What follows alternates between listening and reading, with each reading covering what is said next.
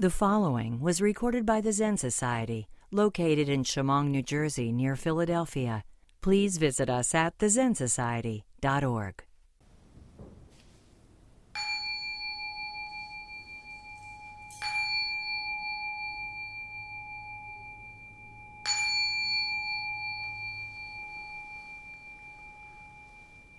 Dharma, incomparable, profound, minutely subtle, pervading the entire universe, revealing right here, right now, is rarely experienced, even in hundreds, thousands, millions of eons.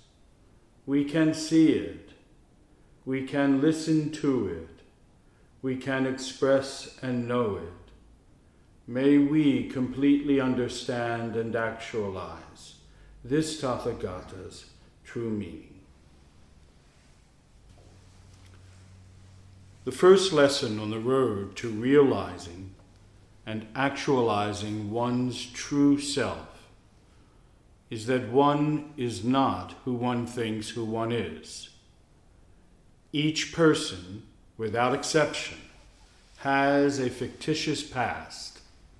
Each of us is precisely an imposter. In setting off in search of true identity, one steps into a labyrinth, a maze, a tunnel of love, a hall of mirrors, a derelict graveyard, a long-neglected archaeological site. Whatever metaphor one uses, part of the task is to uncover and to confront one's accumulated mass, distorted images, and multiple false identities at cross purposes. One must peel away not only the mask one knows so well, those that one thinks one is wearing now, but a host of other masks, those thought of and those never even considered, never imagined, the one wears in the course of one's life. Most of the masks we wear have been there longer than we can even remember. We became imposters in childhood, and we continued to wear them throughout our lives, and most of us will wear them to our graves. Among the obstacles lying in the way of knowing who we truly are, preventing us from exposing our false identities and uncovering our true identity, preventing us from experiencing our birthright, aliveness, vitality, and joy, is a sentimental and romantic notion about the past, in particular about our childhood. That time when the most intractable, the most unyielding of all false identifications with our parents, were laid down in our psyches. Good evening. Good evening. I wonder if I could have you all kind of like move to the front so I can see you better, because we're going to get intimate tonight.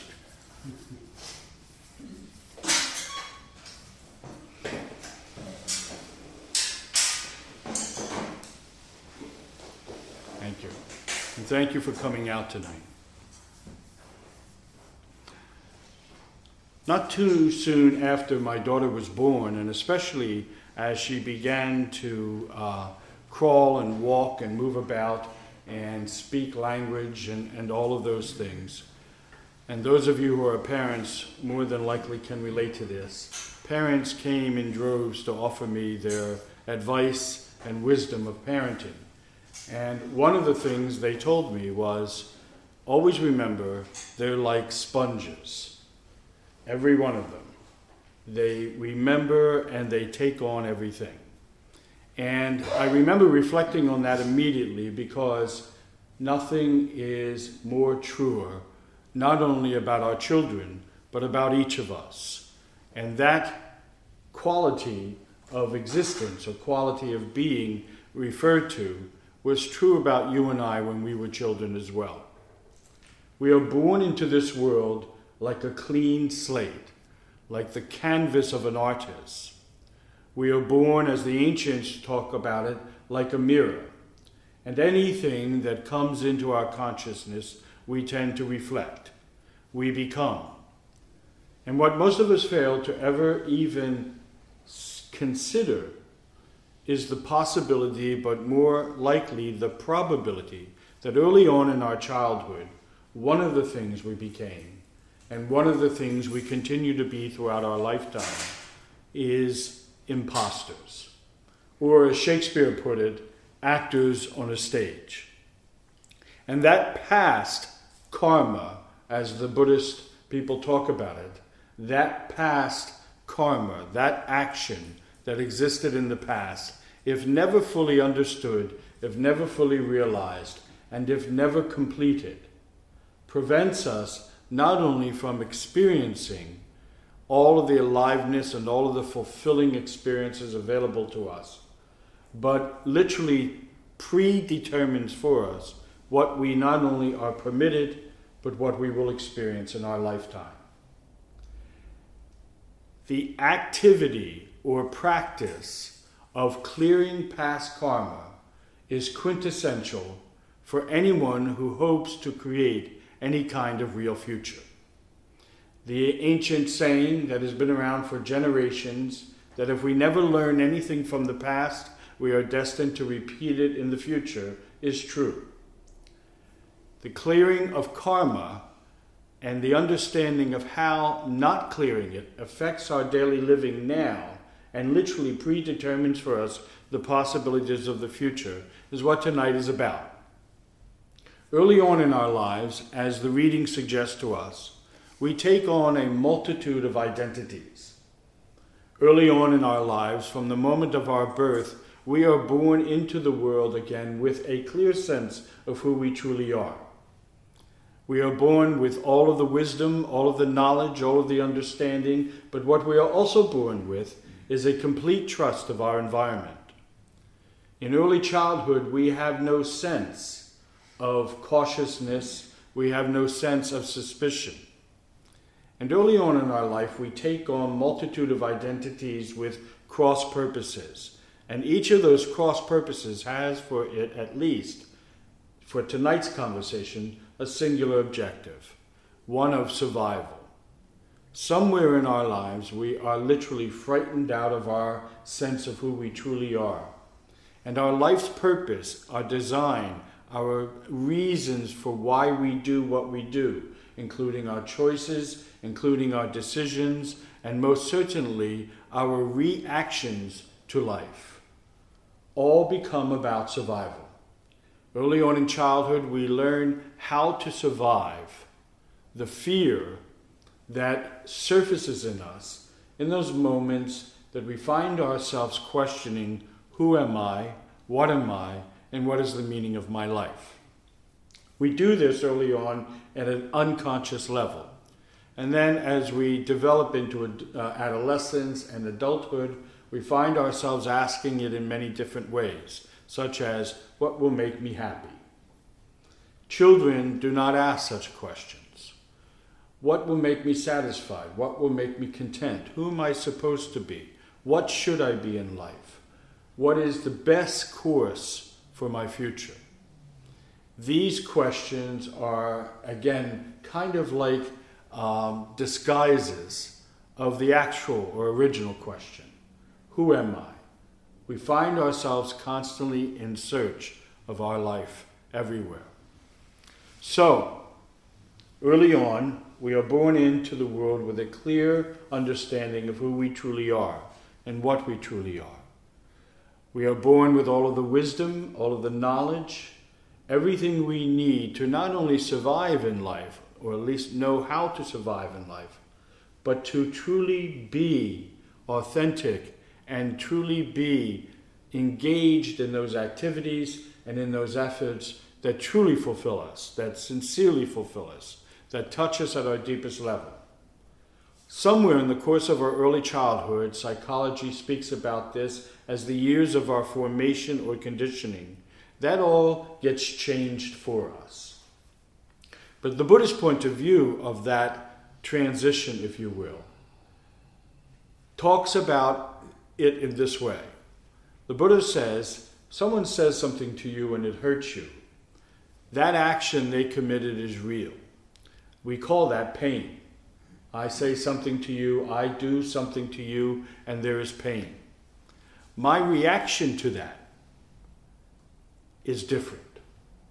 That is to say, if moments after I say something to you that hurt you, you are still grumbling, mumbling, and tomorrow morning talking about it and complaining about it and casting blame and shame and guilt upon me, that is what Buddhists call suffering.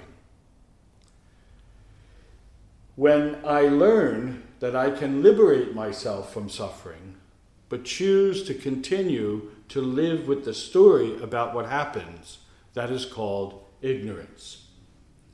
The transformation that the Buddha talked about that needs to take place is liberating ourselves from our ignorance. We liberate ourselves from this ignorance by understanding what is really going on in the mind from moment to moment.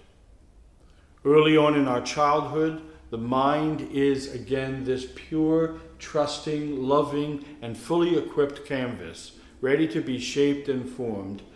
But it becomes, if you will, kind of like betrayed early in the childhood stages. We suddenly become these actors on the stage, as Shakespeare put it, as a means of surviving. And that survival, or that need to survive, that sense of needing to survive in the world, comes from a sense of not being good enough, not being as good as others may expect us to be, not fulfilling our own and other people's expectations, and so forth. And so our life becomes about correcting that. And in correcting that, we become, and you need to hear this, whatever it is we think we need to become in order to do that. We become imposters.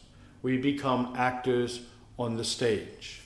And the earliest, if you will, if you were listening, false identifications, identification with our parents, kind of launches us on this path of wandering, as Hakuin Zenji said, from dark path to dark path.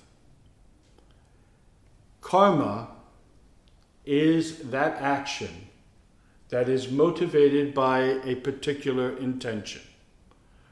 At birth, we have a singular intention. The intention is to be, to live in the world authentically, and to follow the path we were born to follow, with the wisdom and the knowledge and the information of that path inherent to all of us. Somewhere in the course of our early life, that intention becomes survival. Survival of the being in a circumstance or situation that it usually begins at home, where the being suddenly identifies with other beings. The earliest identification is our identification with our parents. Whatever we identify with, we attach to. Whatever we attach to attaches itself to us, and eventually we become. Whatever we identify with, we attach to. Whatever we attach to attaches itself to us, and we become. In that paradigm, we all became imposters. We began to live lives that again had for its singular purpose or objective survival. How do I survive this notion that I am not good enough? How do I survive this notion that I may not achieve enough? How do I survive this notion that, again, just who I am is not enough? And all of us, myself included, early on in our childhood, has some or a series of experiences in our relationships with our parents and other key figures in our lives that causes this shift to take place. That literally, as I often said, frightens us out of our very skin, frightens us out of who we truly are, and we begin to take or live a path, if you will, that becomes again and again about solely recovering, and if not recovering, surviving. The ignorance begins to shape and form itself within us by, again, having little understanding that this event actually even happened in our lives. So let's say tonight it is the first time that it has been suggested to you that you can change this. In fact, most of what's taught about karma in the West is untrue. Most of what's taught about changing karma is untrue. Most of us tend to think of karma as, if you will, this kind of written in stone predestination. But the Buddha said you can change your karma at any time. You can change your karma at any time when you know how to change your karma. And in order to know how to change your karma, you need to know the cause. And in order to change the cause, you need to understand cause and effect. And so again, early on in our life, when this transition from being to doing and having, and you can see this when you take a look at this. As children, we are simply present in the world. Every moment a child is fully present to the moment, to the here and now, being nothing more and no one other than themselves. When this, if you will, transition from being happens, it is a shift from living my life being in the world to living my life doing in order to have. Doing in order to have. My behavior, if you will, which dictates my karma. Karma is action. The literal translation of the word karma is action. The Buddha taught 2,500 years ago that actions grounded in intention. You need to understand that. Actions rooted in or grounded in intention is what we mean by karma.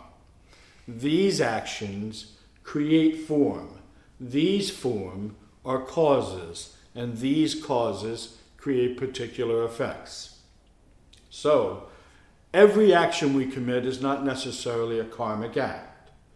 But the ones that are, the Buddha said, can be changed, or those which we may identify as bad karma, when we understand that karma is any action rooted in intention. Change the intention, the karma changes. Change the karma or the action, the effects change, and so forth. But if we never change the root cause of our karma, nothing changes. Early on in our life, we identify with our parents. And as a parent, learning this many years ago before I even became one, was very helpful and continues to be helpful, for me at least, raising my 7-year-old daughter. From a child's point of view, from your point of view, my point of view as children, our parents are everything. Our parents literally are God for us. They have the money, they have the food, they have the house, they have the power. And when we relate to them in early childhood, we see them in this way. A child absolutely trusts 100% the parent. The child absolutely believes 100% the parent. In early childhood, we identify with our parents as the source of everything in our life. They feed us, they clothe us, they keep us safe, and so forth. They become literally God-like for us. And that is why parenting is probably one of the most crucial and important roles in life. Because the parent literally shapes and forms the child's point of view, not only about themselves, but about themselves in relationship to the world. So early on, our earliest identification was rooted in our identification with our parents. Now, I want to warn you that tonight is not about your parents. It is not about whether they were bad. It's not about whether they were good. It's not about whether they were right. And it's not about whether they were wrong. What you need to know, as I tell parents when I talk about parenting, is that your parents, right, wrong, or indifferent in the way they did it, absolutely love you. And that children right, wrong, or indifferent about their parents absolutely love their parents. It's just that none of us are given a manual for parenting or being part of a family when we come into the world. We should be, when I take a look at how some parents are parenting their kids, and some kids are living with their parents, but that doesn't happen for us. What tonight is about is taking responsibility for our relationship with our parents, or what I often call completing our relationship with our parents. And it doesn't matter whether your parents are alive today, it doesn't matter whether you've been an adult for 50 years, 60 years, 70 years, or so forth. Completing our relationship with our parents by literally changes, if you will, or transforms all the karma of the past. And when we change the karma of the past, we change the karma of the present, and we change the karma of the future. Past, present, and future in one cosmic, if you will, one effort, one act of, again, being the cause in the matter rather than being the effect.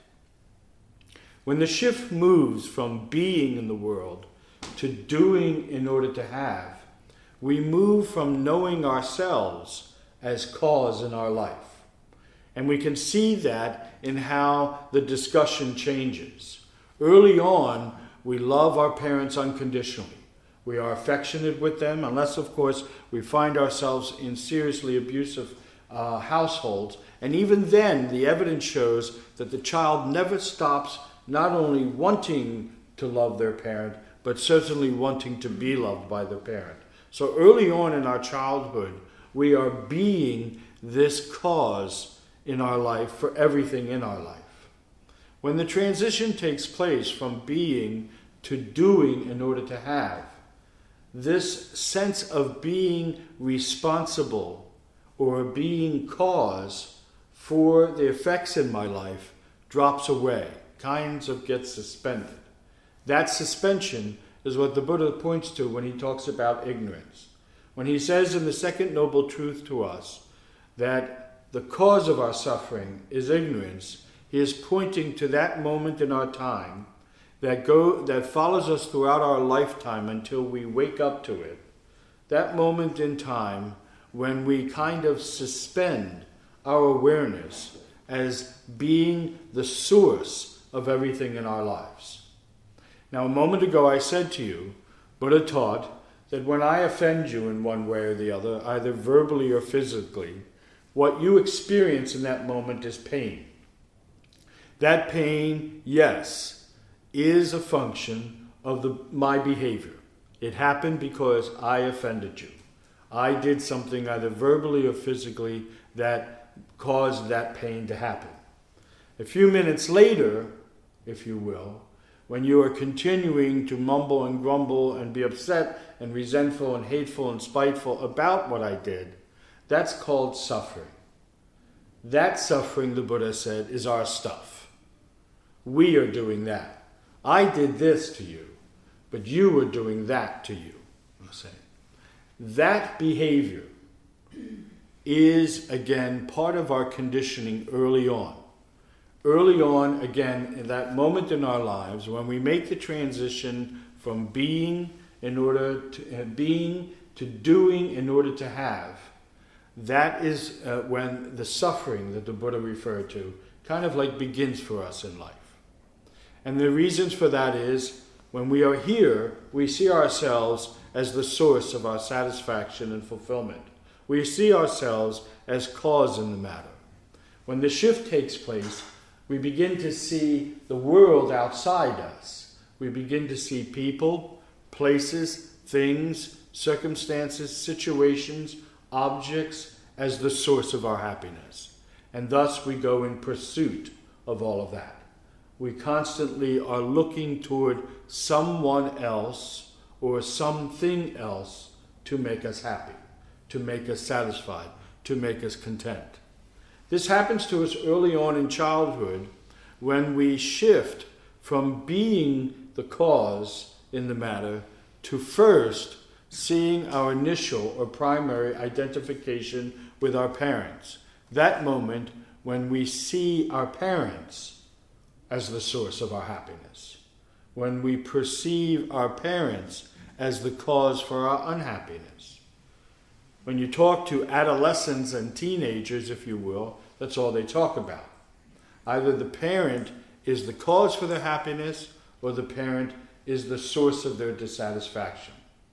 We learn to become totally dependent upon our parents, depending on our cravings and desires. One of the reasons why Buddhism emphasizes, however inexhaustible all desires are, I vow to extinguish them all, or the eradication of desiring, is because early on we learn to desire as a way of survival, as a means of surviving. And it becomes a habitual behavior, not an inherent quality, but a habitual behavior. Infants and children up to about the age 4, psychiatry tells us, infants and children, again, do not crave and desire as source of their satisfaction, as we begin to do, as I say, when we make that false identification with our parents, and everyone after that, until we have completed our relationship with our parents, everyone after that who represents our parents. So, for example, in psychology, they talk a lot about this. The reason why the relationship between a father and a daughter, for example, is so important, that relationship is healthy and wholesome, is that depending on the relationship the daughter has with the father, she will see every other man the rest of her life from that relationship. Likewise, the relationship between the son and the mother is so essential, because every relationship that the son has with a woman from that moment forward, he will see them according to and from the place of that relationship, if you will. And vice versa. Children view the world as they continue to grow in life from the place of their relationship with their parents. The father, as you again have probably read and heard, is constantly setting an example to his daughter as to what a man really is, what you can expect from men, and so forth, and vice versa. And this is true both between daughter and mother and son and father. This paradigm works the same way. Early on in our life, our entire identity of our relationship with others in the world and the world around us becomes shaped and formed in that primary and quintessential relationship, the relationship between us and our parents. Any questions?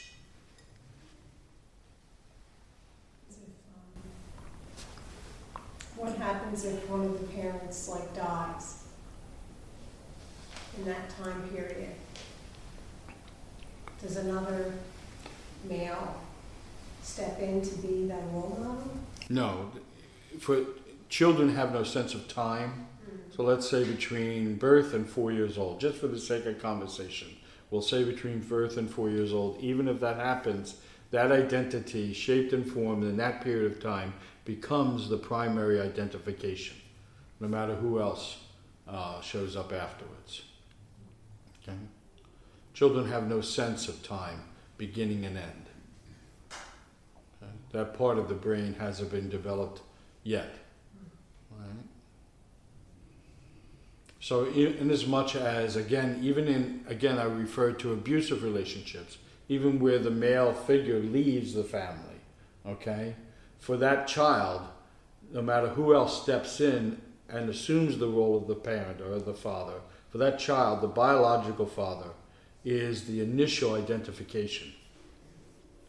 Okay?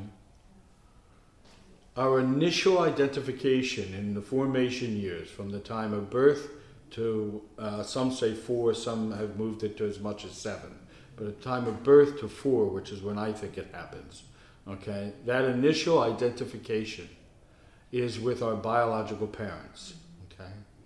And that identification, whether it is, a lifetime or is thwarted anywhere along the line, remains solid, intact, no matter what changes happen to it.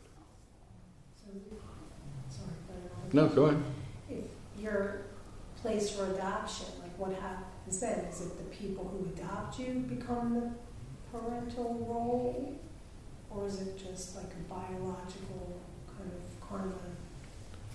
The people who adopt you certainly become a parental role for you, and you learn from that. But if there was any experience, any engagement with that biological parent, that does not just suddenly disappear. Okay.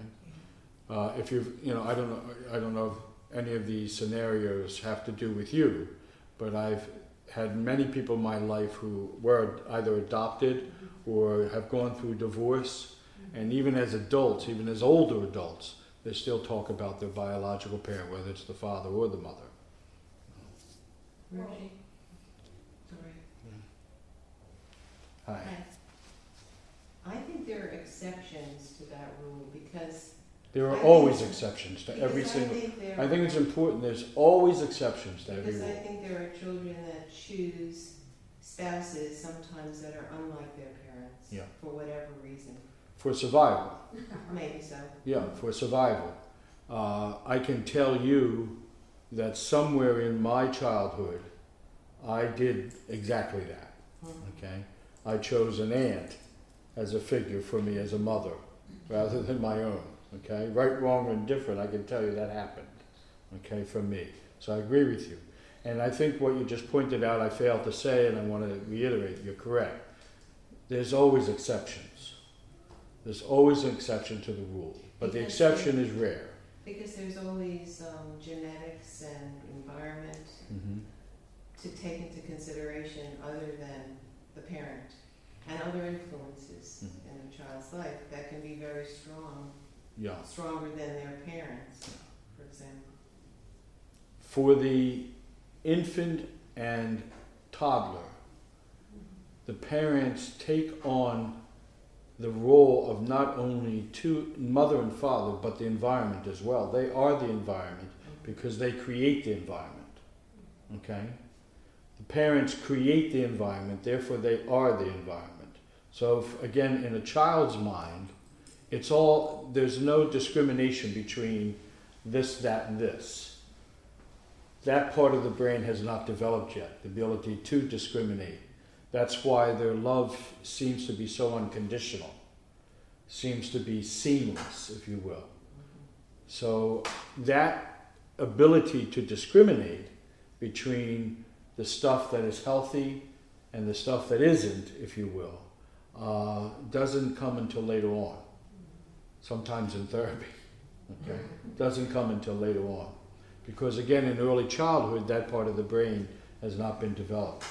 But certainly, there are numerous factors that contribute to my development and your development.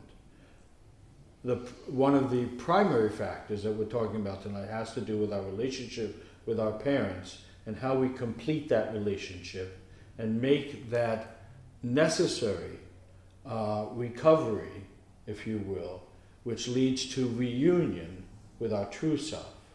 Somewhere along the line, your parents, my parents with me, somehow in action, in words and deeds, and some intentional, some unintentional. Like I said, this is not about their behavior, right, wrong, or different. This is about that, without exception, this happens to all of us. It happened to the Buddha, happened to Jesus, happens to all of us. Somewhere in our life, our parents behave in a certain particular way that causes, knowingly or unknowingly, this psychological and emotional shift for us. We move from just being who we truly are to being who we think we have to be in order for their approval, their love, their acceptance, and so forth.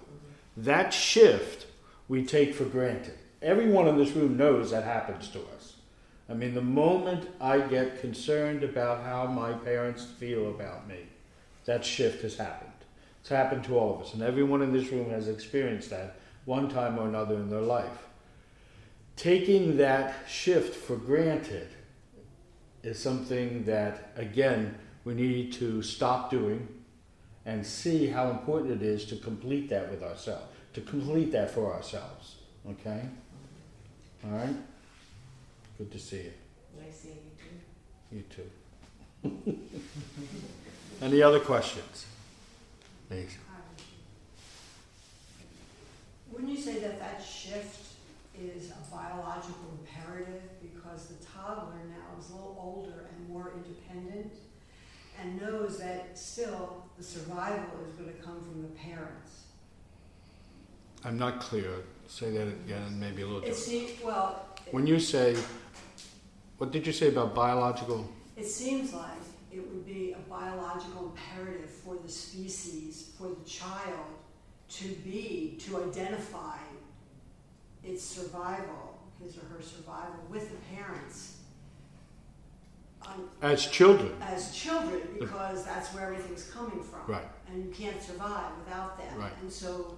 But it doesn't stop at a biological, dependence. Right. It doesn't stop at a dependence simply for food and shelter Right. and all of the other things. It becomes an emotional a Right. psychological An ego dependence. dependence. Yeah, Right. an ego dependence. Right. Yeah.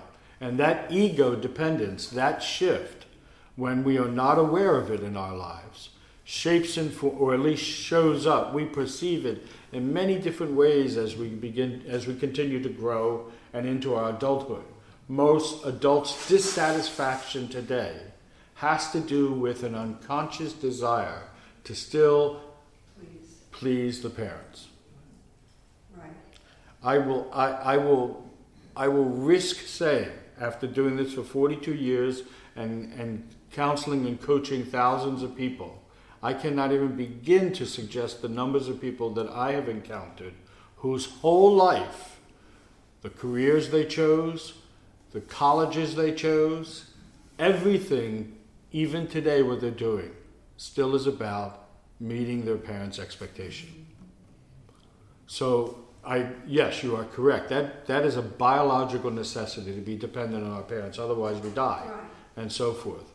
But what happens in the human species, unlike the animal kingdom, in the human species, that is again, psychological or egocentric shift that takes place. And that's what this whole spirituality is about, isn't it? Understanding the ego and how it is operating from moment to moment. And when we don't get how ego identifies with our parents. Now remember, we're not just talking about the parent, because the parent lives in the employer, lives in the authority figure, and so forth. The culture. Literally, our relationship with our parents, however that was, shapes and form our view of our employer, authority figures, the culture, the world around us, and so forth. I mean, we have, and you can see it on television every day when you watch this whole political thing play out.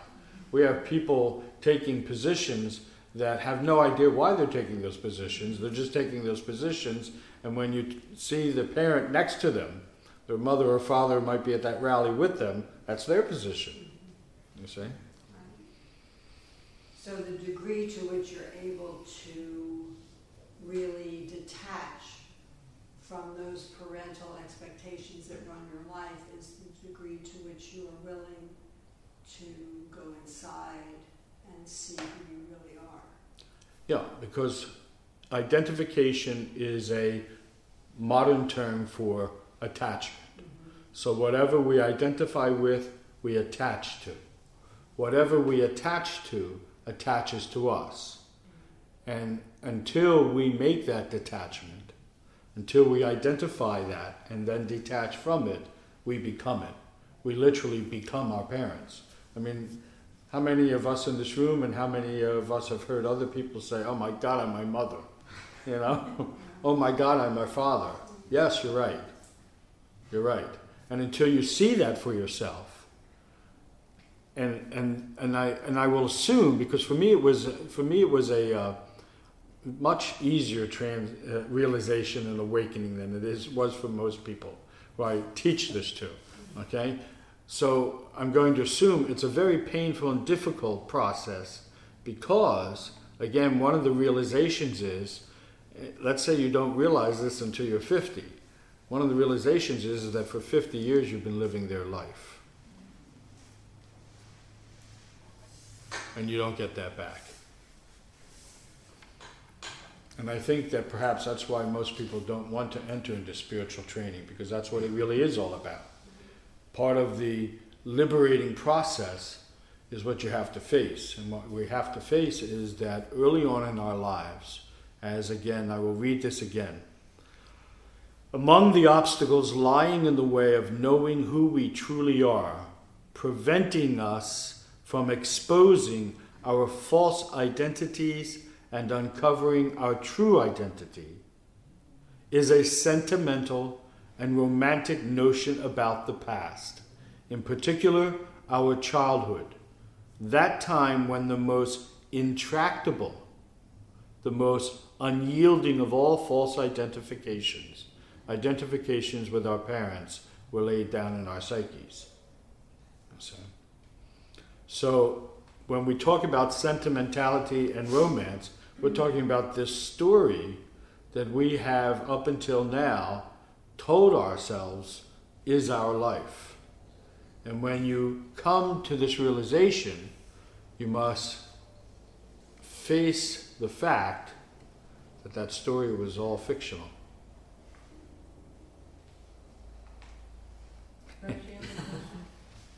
Okay, so you realize who your parents were, and you choose not to behave that way, for example, not to become them. You've already become them. Okay, you are them. So, Okay. but you have the, but you realize you're no longer ignorant about who they were and how they've influenced you and how you are mimicking or echoing who they were.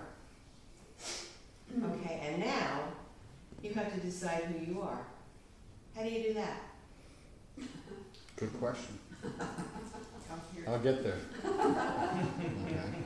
Yeah, I'll get there. Any other questions before that?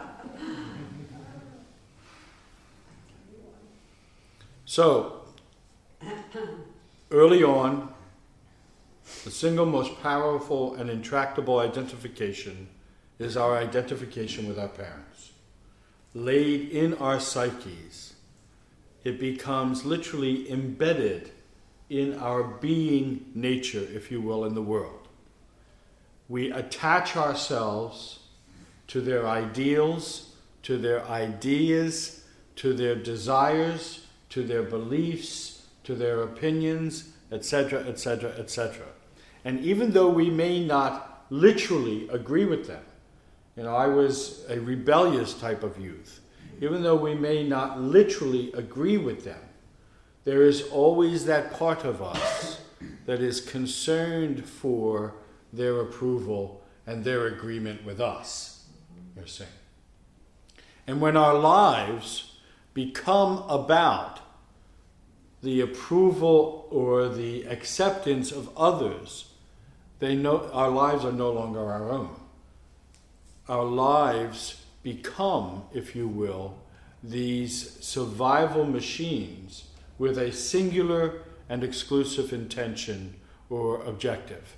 And that is to do and to be whatever I need to do and whatever I need to be to survive. And at that point, our definition of survival, again, becomes the approval and the acceptance, again, initially of our parents. But as we continue to grow and get older, it then transfers to the acceptance and approval of other people that represent our parents to us. And that could be anyone. That could be anyone. I'm sorry? I agree with that. Yeah, that could be anyone. You see.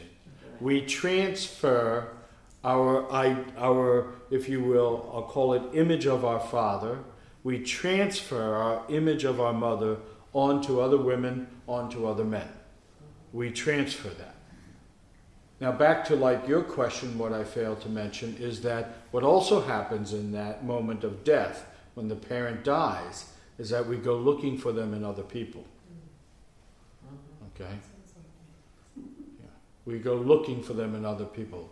friend of mine once said, most women have married their father and most men have married their mother. And that's how it works, with exceptions. With exceptions. Okay? There are exceptions. Okay? All right? I'm a living proof of one of them. So early on we sell out. We become imposters. Or as Shakespeare Buddha said, actors upon a stage. And as he went on to say, our action or our act is certainly filled with sound and fury, but in the end signifies nothing. Why? What was he saying there? He was again pointing to that quintessential matter of any authentic spiritual practice. The singular thing that means anything is living authentically in the world. The thing that fulfills us, that completes us, and that satisfies us is our own authenticity. And when we are living in the world with false identifications, with cross purposes, we can never expect to find that happiness and to find that fulfillment. So, to Ellen's question, this is a process. And the process begins with what we call responsibility. And this word responsibility, again, like so many other words in our culture, has been distorted to mean everything that it isn't. So let me tell you what it isn't. Responsibility is not blame. It is not shame.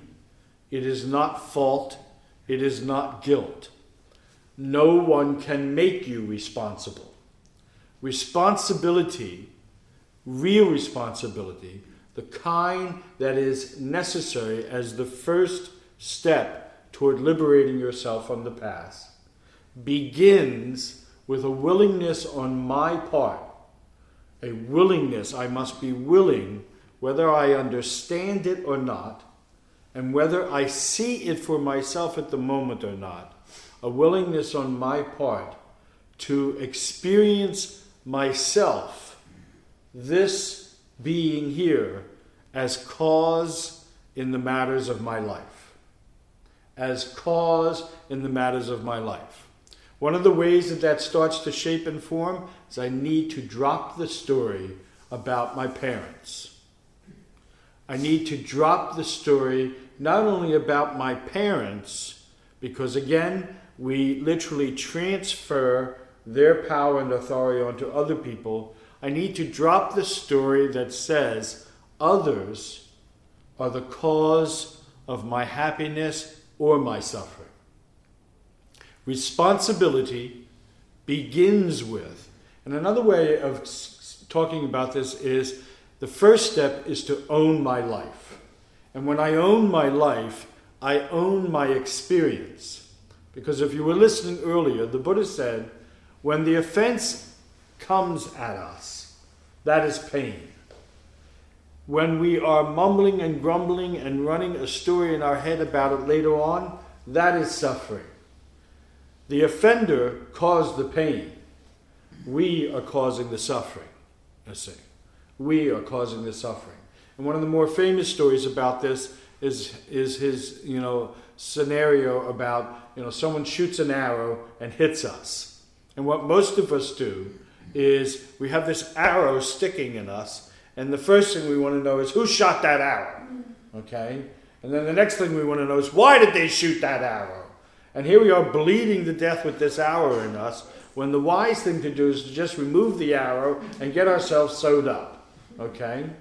Because it doesn't matter who and why, I say. What matters is that you survive, that you live, that you move on, if you will.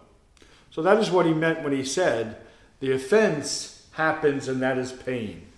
The suffering we cause ourselves. Responsibility begins with a willingness to see myself as the cause. Let me say that again, not to see myself as the cause, but to choose myself as the cause in the matter of my life. At every moment. Certainly, things happen. People will do things, say things, natural disasters will happen, the weather will change. All of that stuff is real. There's no denial about that, okay? And that will cause us pain. But the pain can stop by simply removing the arrow and getting sewed up. The suffering goes on and on and on by my behavior, by my actions. So, when our parents become God for us at that young age, their behavior becomes our behavior. We either mimic, or I like the word echo. We echo their behavior in our lives, okay? So, however our parents saw pain in their life and responded to it, we usually adopted that same behavior. So early on in our life, for most of us, I know in my household, it was always somebody else's fault. The world was doing it, this guy was doing it, she was doing it, he did it, she did it, and so forth. We learn that early on in our life. When we get to that moment in our life of awakening, when we are ready to really change our karma and bring about the transformation, it begins with a willingness on my part to see myself as cause. That is what we mean by responsibility. I own my life from this moment forward. I own my thoughts. I own my words. I own my actions from this moment forward. Karma, again, are those actions rooted in a particular intention. So why is it important to make that distinction? When we find ourselves having a rough day and someone says something to us and we lose our cool with them, we don't mean that to be a karmic act, okay? When we find ourselves in the course of the day, not feeling well, we lose our cool with someone and later on we come back and continue to give them pain and suffering, we call that karmic, okay? When we are intentionally behaving in ways to produce a particular result, that is what karma is. When I own my karma, the next thing that is necessary for me to do is to understand, again, as the Buddha laid down and prescribed in the Eightfold Noble Path, that behavior, right thought, right speech, right action, right effort, right livelihood, all of that was a prescription for creating karma in the world that benefits you and the world, if you will. So when I choose to be responsible for my life, the first thing that has to happen is I need to be willing to be honest, no matter how much my honesty will be difficult. And by honest, I mean with myself. I need to tell the truth about my behavior. I need to be honest with myself. Again, as Shakespeare Buddha put it, to thine own self be true. Everything else follows from there. If you're not willing to be honest with yourself, okay, if you're not willing to at least tell yourself, that thinking, that nature of thinking really isn't going to benefit you or anyone else, no matter how righteous you may think you are in thinking that way. See, that's what I mean by being honest with ourselves. We need to tell the truth about those behaviors in our life that continue to cause us suffering and continue to cause others suffering, and then do something about it. If we want to continue to fool ourselves and con ourselves into believing, this is a righteous act, if you will, then the next step is to be responsible for that. Okay? In Buddhism, there is a saying, lying is not wrong, and telling the truth is not right. It's just that lying causes suffering, and the truth sets you free.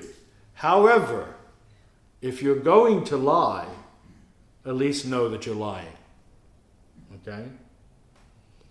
Don't turn it into some righteous behavior to produce some, ideal, circumstance or situation. So if you're going to lie, at least be honest that you're lying. And that's what we mean by being honest with ourselves. Always be true to yourself, whether you are to anyone else. But it goes that a person who is really honest with themselves is usually honest with everyone else as well. You see, it follows, as Shakespeare put it said. So, to Ellen's question, how do I begin to detach? How do I begin to transform or complete my relationship with my parents? I begin by choosing to be responsible, choosing to be the cause in the matter, in every circumstance, in every situation, whether I see that to be the case or not, and whether I understand that or not. You can't do this just because it's convenient, okay? And then other times not. You can't do it just because, it feels good, and other times it doesn't. In the very beginning, you need to know, again, and if you've ever really been on any kind of authentic spiritual path, you know this. In the very beginning, it's difficult. It's uncomfortable. It's inconvenient. It's not easy, if you will. Confession never is. And it really is like that. We at least become the confessor and the one we are confessing to, if you will. We are honest with ourselves about it. Then we choose. We choose. And here's how we begin to shape and form that choosing in our life. Again, as I said earlier, we recognize that people will and do say and act in ways that harm us. And some of them will do it intentionally. We hold that as painful experiences. So the offense creates the pain. In meditation and mindfulness training, we literally train ourselves to take a position not at one or the other, if you will. You've heard me talk about this before. The way most of us do it is stimulus response. Stimulus response. Something happens to us out here and we react. What we don't see in that mechanical behavior is that there is another position. And that other position is a middle position. It is the space, if you will, that you become very familiar with in meditation. You become very familiar with it in meditation. It is the space between stimulus and response. And that space, we say in Buddhism, is the only place you ever really have free will. There is the only place you get to choose. You don't get to choose over here, and you don't get to choose over here. It is only in the middle you have free will. It is only in the middle where I choose my response to your behavior. You see? And that is, again, formulated, cultivated, and then nurtured only in meditation practice. And by meditation, I mean everything from learning to train on the cushion and sit for hours every day to learning to just stop. In those times of trouble, Mother Mary comes to me, speaking words of wisdom. Let it be, let it be. Let it be. So when the offense is thrown at us, at least my technique that I apply is to, again, notice it and take a deep breath. And as I exhale, let it be. Now you need to know that the story is running in my head at the same time. The story is running in my head at the same time. But if all I do is react to the offense, if all I do is react to it, then there is no free will there. And that behavior just simply, if you will, reinforces and supports old karma to repeat itself again and again. It is in that middle space, it is in that place that I train myself to literally stop and take a breath before acting, that I can begin to change my karma from the past. When all it is stimulus, response, stimulus, react, stimulus, react. All that happens in that behavior is that the past karma becomes reinforced and that predestined to repeat itself again and again and again. So let's say all my life, every time someone said something to me a particular way, I reacted in the same way.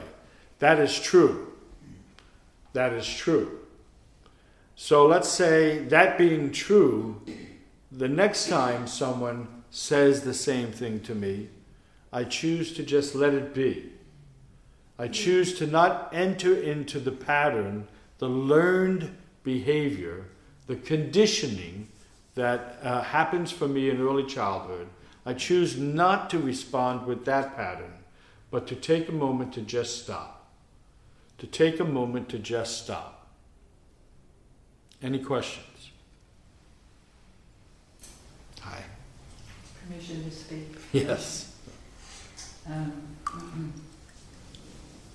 So what I'm kind of hearing, but maybe not really knowing, is that this baggage that we've been carrying around, that we've inherited from our parents, parenting,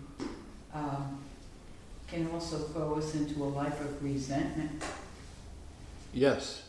And that resentment would definitely be our suffering. Resentment is suffering. Yes.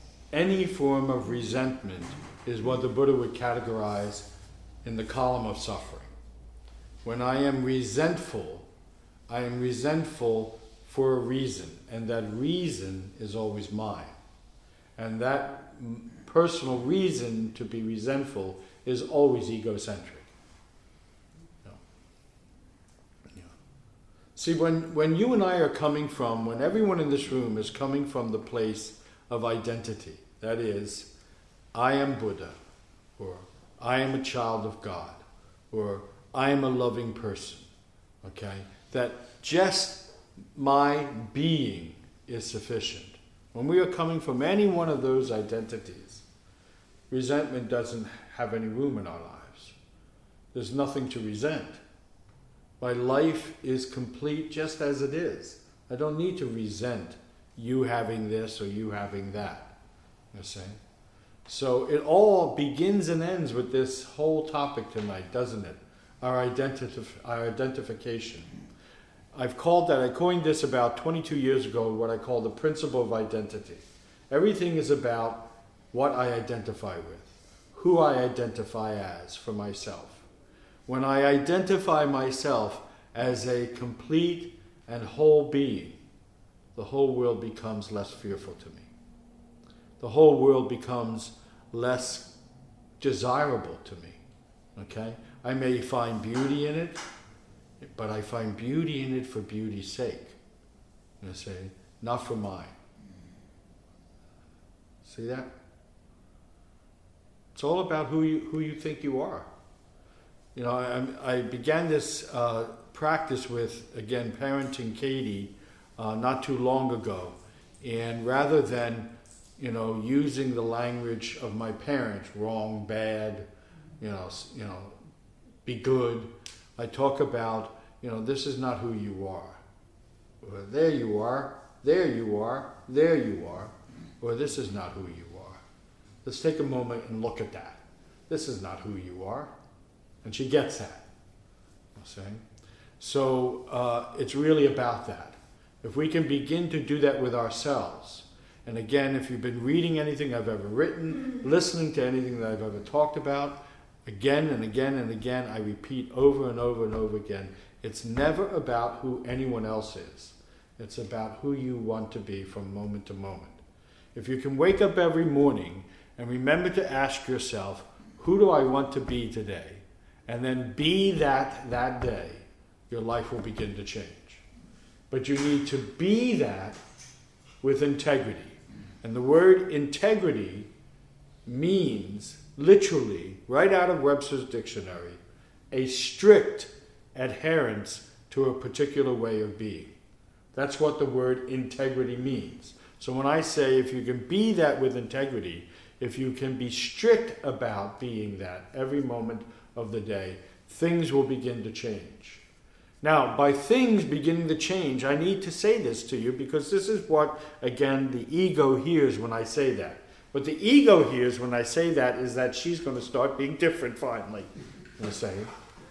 Or what the ego hears when I say that is that the world's going to get better. No, that's not what I mean. What I mean is that you will change. you will change to a place, you will move from a place where their behavior seems to be the source of everything for you. Did you hear what I just said? Our parents' behavior early on becomes the source of everything for us. You know, there's this wonderful experiment that took place, I think it was about 30 years ago. And I talk about this guy often, and I can never remember his name, and I'm so sorry I can't. But he was a child psychologist, a scientist in the field of child psychology. Had his own show for a while on public television. And whenever you saw this guy, he looked like a baby. He had the face of a baby, this guy. And he did clinical experiments with babies and children in an effort to better understand their behavior. And one of the experiments he did was he took about a dozen small babies crawling at the time. I guess they're not toddlers. When they're crawling, what do you call them? I don't know, whatever. Huh? Crawlers, yeah. Crawlers. My father calls them ankle biters. So crawlers, okay. So he took a dozen parents and with their crawlers and put them in a room together and put cameras in the room and just simply observed what happened when the child started to get up and try to walk and fell down. So they did this over and over again, and then they studied the film, and repeatedly, every single time there was a common denominator with every one of those children, every single one without exception. Every time they fell, what was the first thing you think they did? Looked at their parents. And the second thing that happened was they discovered, depending on the parent's expression, the child either laughed or cried. Had nothing to do with falling. So then they took the parents out of the room, let the children be among themselves. They would get up, fall down, and they just kept doing that. No problem. No problem. So early on in our lives, again, back to Ellen's term, we learn to echo our parents' reaction to life. We literally echo their reaction to things in life. This is why the technique of stopping is the only way we begin to transform that mechanical response to stimulus in our life. Because that response is a learned response. We learn to do that early on in childhood. We learn that behavior. I guarantee you, if we could find somebody from your early childhood and ask them, they will say, you behave that way ever since you were a kid. Okay? Yep. Okay? Because that's where we learned it. And we shape and reshape it to look cooler and a little more adult, as we get older. But it's the same reaction. If we never learn to stop after the stimulus has been, launched at us, then that reaction continues to dominate our behavior. So we need to stop and change it. Now, in the beginning, it literally is a little more time consuming because we need to stop and we find ourselves stuck in the story and we're analyzing and all of that. But when you do the real training that comes from, again, training yourself to be still on the cushion, for example, when all of these thoughts come and go and desire to do this, to move and all that, when you're training yourself that way, it becomes second nature eventually. So that today in my life, again, being a parent of a 7-year-old from the moment she was born, welcoming her into the world in the delivery room and everything, I've been with her ever since and what have you, I've literally watched myself not only learn how to parent, but bring again my Zen training and my Zen, what I've learned as a monk, to my parenting. And a major piece of that has to do with maintaining that space for myself. Without that space, I become a threat to her health and well-being. You see, I just bring to her grandfather, you see, otherwise. And that's not who I want to be with her. Any questions? Roshi, Yes. may I speak? Uh-huh. Even though we're not in training? Oh, yes, you are. So am I. This is personal. Well, maybe it's too soon for you to know. And here's what I mean. I said a few moments ago, the transformation is a process. And it's a process no different than when the body is sick. Mm-hmm.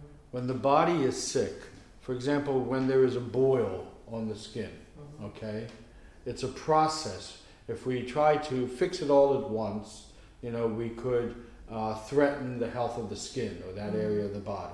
So there's this process. And involved in the process, eventually the boil either breaks on its own or we break it, and what comes out is distasteful. But that's distasteful part of the process is a necessary part of the process. So when I hear you talk about, sometimes I say things that I don't mean, but that are hurt and may be hurtful, or even I'm if just expressing myself, and but you're saying I don't know it, but you the said reaction may not be positive what to what I'm your saying. reaction or their No, reaction. the other person's reaction. Well, then that's an entirely different discussion. So let me go to that discussion for a moment. I am not responsible for your reaction. Your reaction to my stuff is your stuff. Okay? I am not responsible for your reaction. My reaction to your actions is my stuff. It's all my stuff. Often you hear me say things like, you don't even see me, or I don't even see you, okay? Until we have made this full transformation to what often is called enlightenment, for example, we see only reflections of the past. So as I've been saying all night, let's say for the sake of this moment conversation, I'm looking at someone who is either like my mother or not like my mother. And my reaction is to that question. Like Shakespeare's to be or not to be, is she my mother or not my mother? And I am reacting to that, not to Ellen. Okay? And that is true about almost everybody until they've done the work of liberating themselves from the past. And the question Okay, is so who is what- that authentic person? But again, you're asking the question out of the context of other people's reaction. Forget other people's reaction and you'll know the answer. Okay. You're still doing what you learned in childhood, what you learned from your mother in childhood. And the example and before you even told me the story about you and your mother, I told you the same story in the room with the babies and the parents. They were looking to their parents to determine how they should react. If their parents had an upset, they would cry. That was their signal to cry. Not that they really felt the need to cry, but they were looking to their parents to determine. You know that every time Katie falls, like off the bike, or she's running around or what have you, she'll pick herself up real quick and say, I'm all right, okay? So somewhere, certainly not here, I think at the other house, she's getting this like worried and upset thing, and she's trying to protect herself from that, all right? But that's another story. But the point is that you need to see that you will not get the answer to your question by looking at other people's faces. Okay? I am not responsible for what Ellen thinks about me, and vice versa. Okay? Because all opinions, for example, are shaped and formed by my life's experience. Okay? And environment. You mentioned environment earlier. So this morning, I don't know if you got to read it yet, in my blog, I wrote about this. We elect officials who reflect our inner state of mind and being. Okay?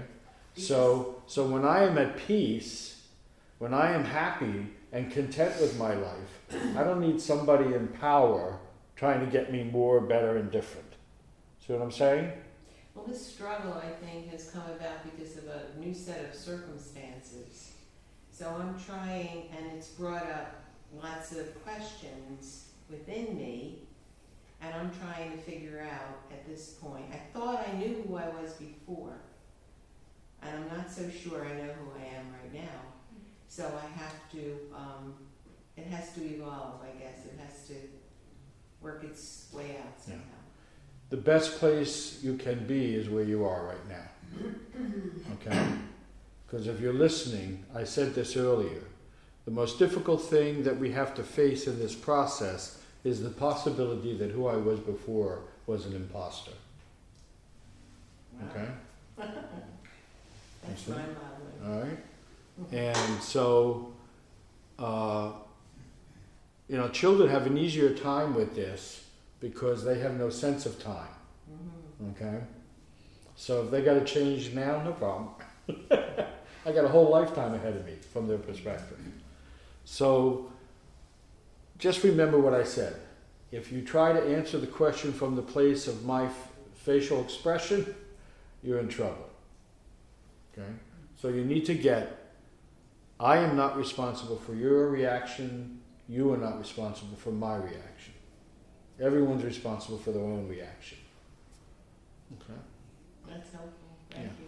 That's why often, you hear me say, if you ever want to be a good teacher, you have to give up the vote. You see? And the only people the vote matters to is who? Politicians. And all they're concerned about is what? Staying in power. Not you. So they'll say and do and become whatever they need for your vote. Thank you. That was great. Thank you. You're welcome. Anyone else? Emyo? This discussion really making me think about my relationship with my mother and my brother's relationship with my mother. My mother was always very giving, compassionate, not in an overbearing way, but just always there in a very supporting way. But over the past 2 years, because of her dementia, the role has shifted, where now she wants 100% attention. She needs everything that she used to give in the past. She wants all of it now. And she's really a stranger in what I see as my mother's body. Now, I get it. I understand that some of the struggle that I was having early on was just my attachment to the way she used to be. But I can see what's going on with my brother.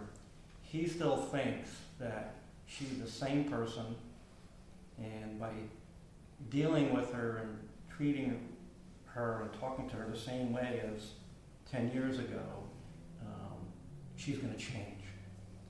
So it's kind of interesting seeing both parts, how my mother has changed and how my brother is not changing, and I've kind of accepted the way this whole thing is playing out, I guess, for lack of a better word. And that example that Emyo just shared with us can serve as a ground for learning about any relationship. Being a child, but also of a parent with dementia, over the past 9 years now since she was diagnosed with it, my mother, I've had the opportunity of coming into company with others, including Emyo, in same situations. And his example is common.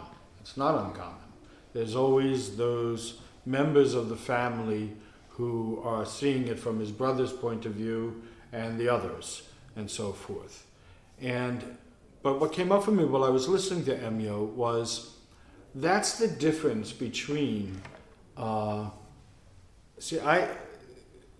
being, authenticity, and love are synonymous for me, okay? Only someone who is authentic can truly love anyone, as I see it. And here's what I mean. His brother, for example, and the members in my family that I've watched the same situation with, is coming from a place of what they want their mother to be, you're saying. Coming from a place of who they want her to be, and so forth.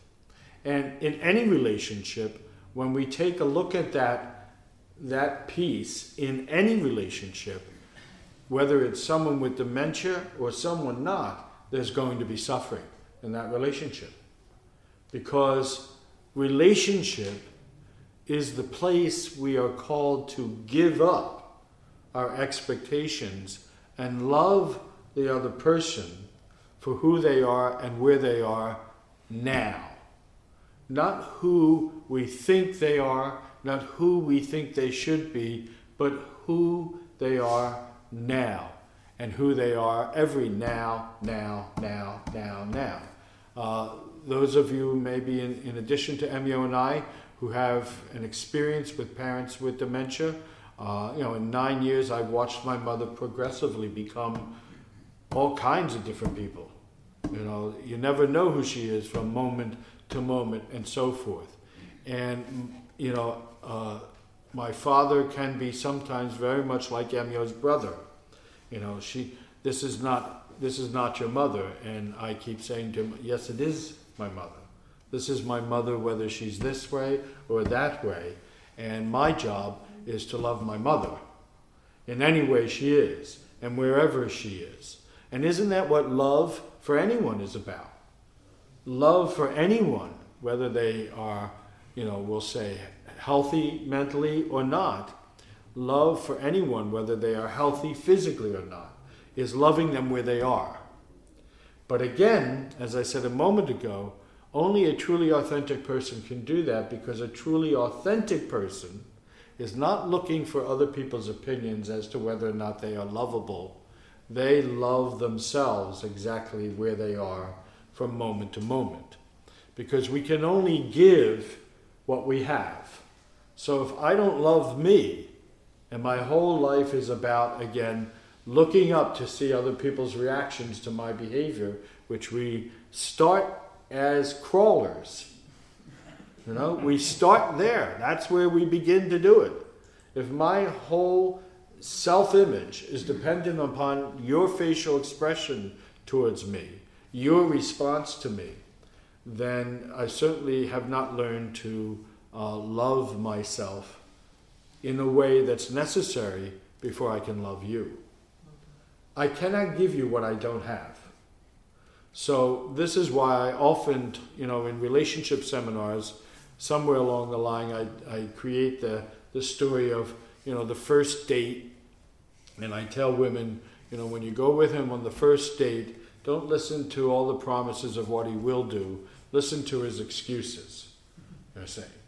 And if he has more than two, and those two have to be, I was so sick I couldn't even get out of bed, or I'm dead, don't stay with him, okay? Because again, today, most people, male or females, promises are equal to their excuses, okay? So when you take that scenario compared to what I said a moment ago, if we're still behaving like we did as children, then we should not expect anything else. We should not expect anything else. And that's what most crises happen. I thought you would, I thought you were, and all of that. So that's why, in the domain of, relationships, more and more as I get older, and I remember as a small child watching this in my mother's family and watching this in my father's family.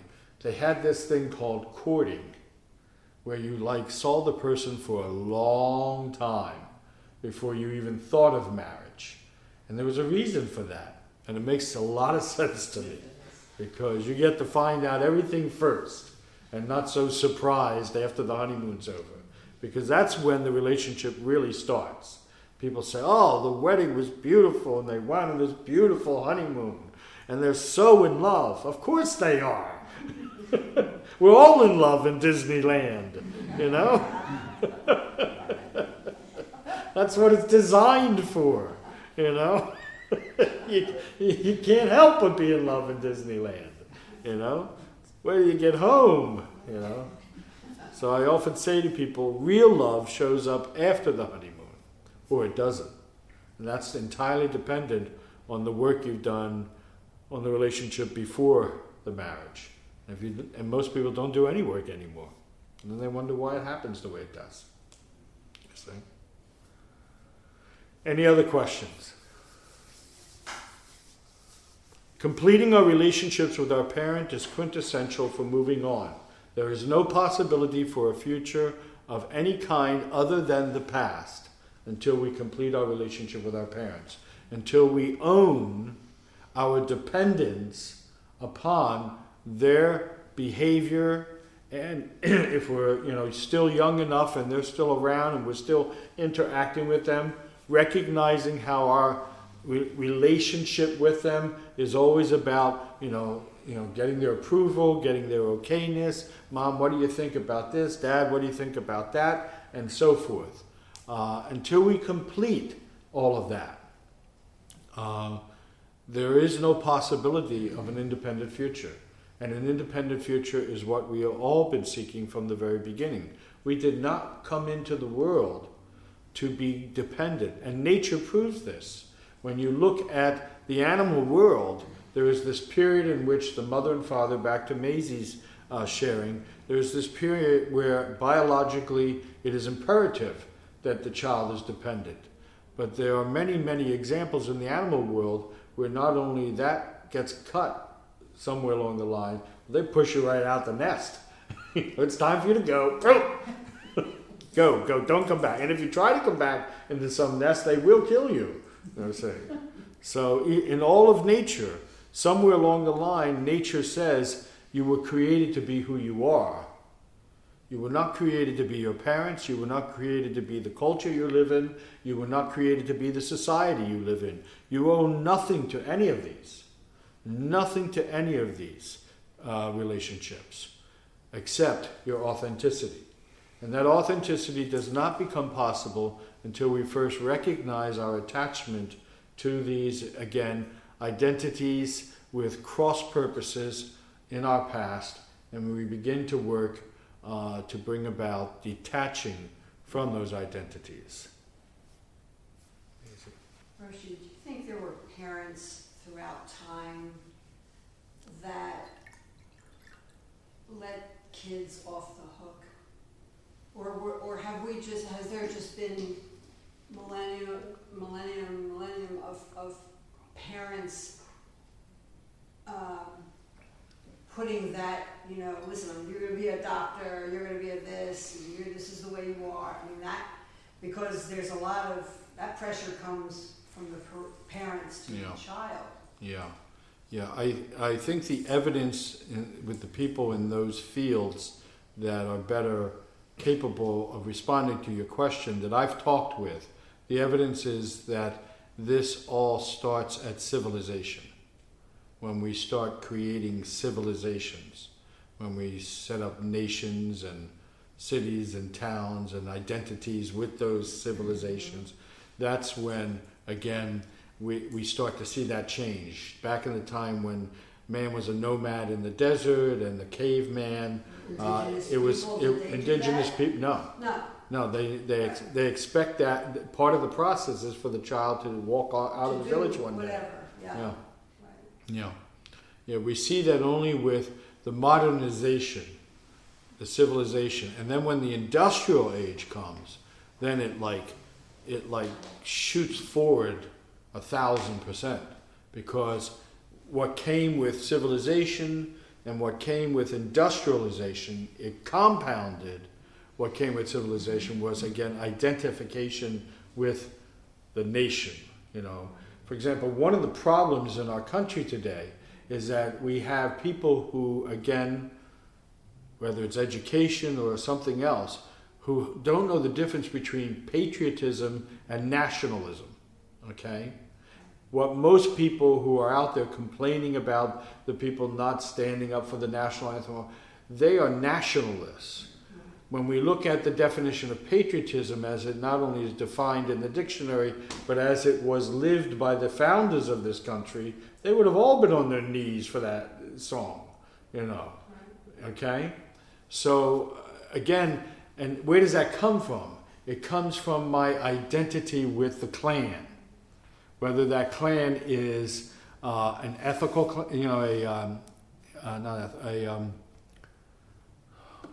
whether that clan's Italian, German, ethnic clan, political clan, religious clan, all of that.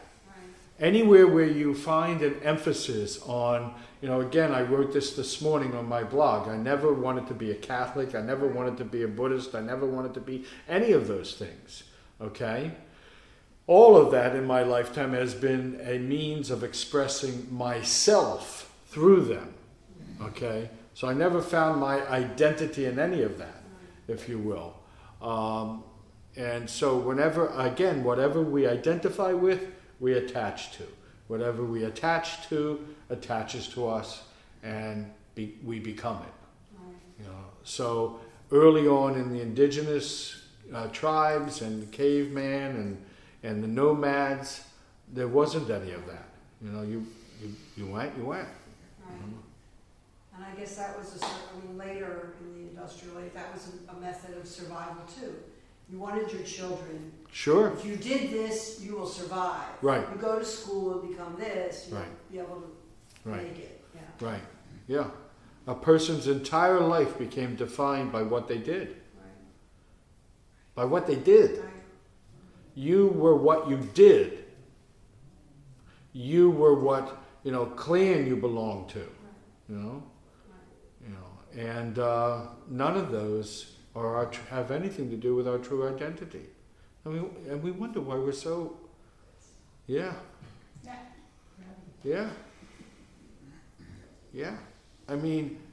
You take any wild animal and you put it in a cage and you corner it to where it cannot move about freely, it will go crazy and try to harm you. So when they ask, why is there war? Why is there crime?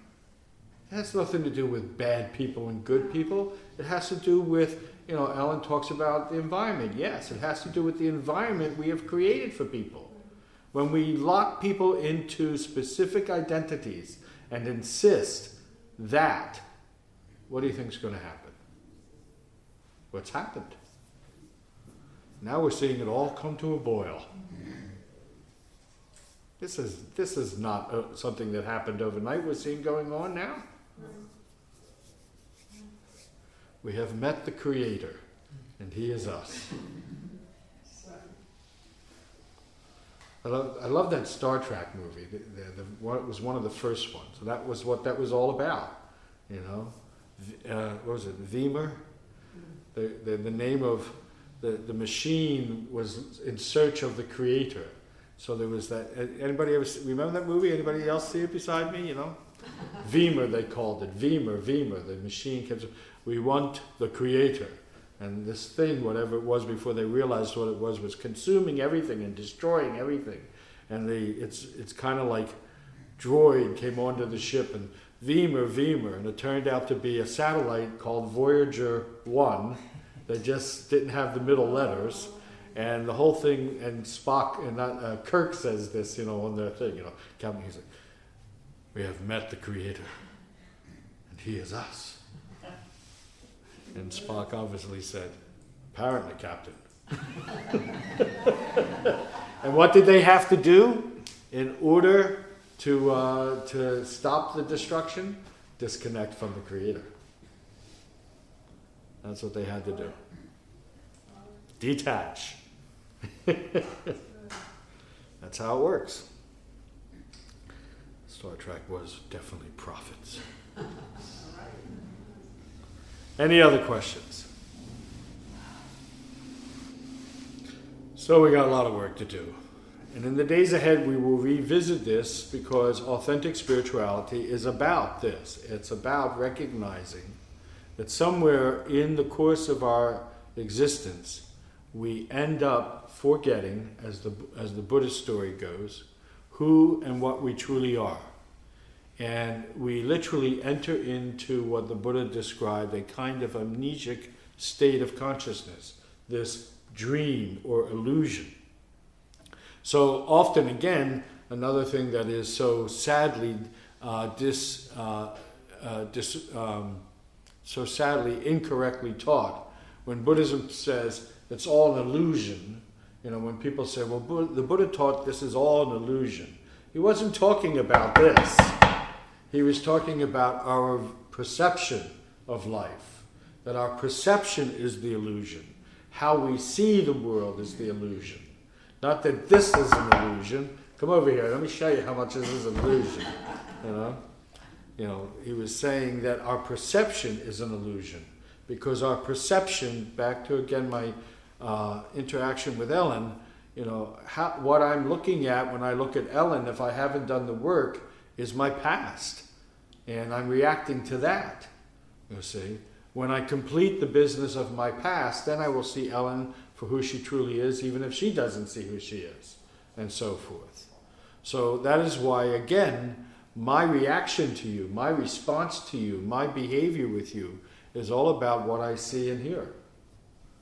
You know, in Buddhism, there's also the notion that, you know, when the Buddha sat under that Bodhi tree and had his enlightenment, what he said was, all beings are Buddha.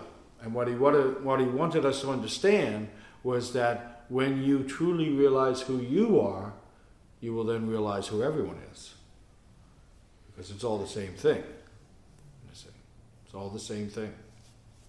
So that is why the work that you do with your life in spiritual training and practice is quintessential. Quintessential.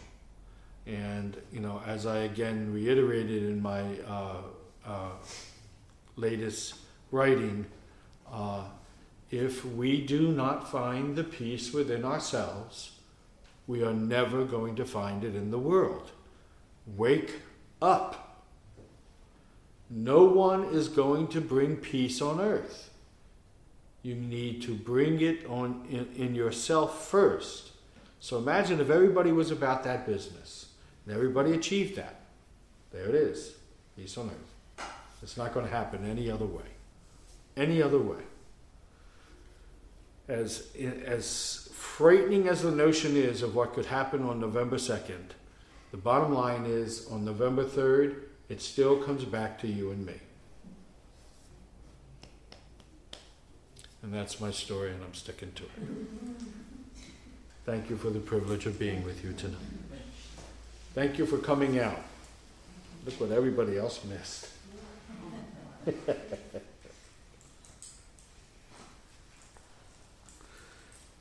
They're all over at a Halloween party across the road, I think, because you can hear it. Was it Brazelton? I'm sorry? Brazelton, the psychologist? No, he even had a baby-like name. I wish I could. Yeah. You're talking about the guy who did the experiment with the babies? Yeah, the psychologist. I remember Brazelton used to be on HYY. No, I don't remember that as the name. It'll come to me. I'll Google it. What else?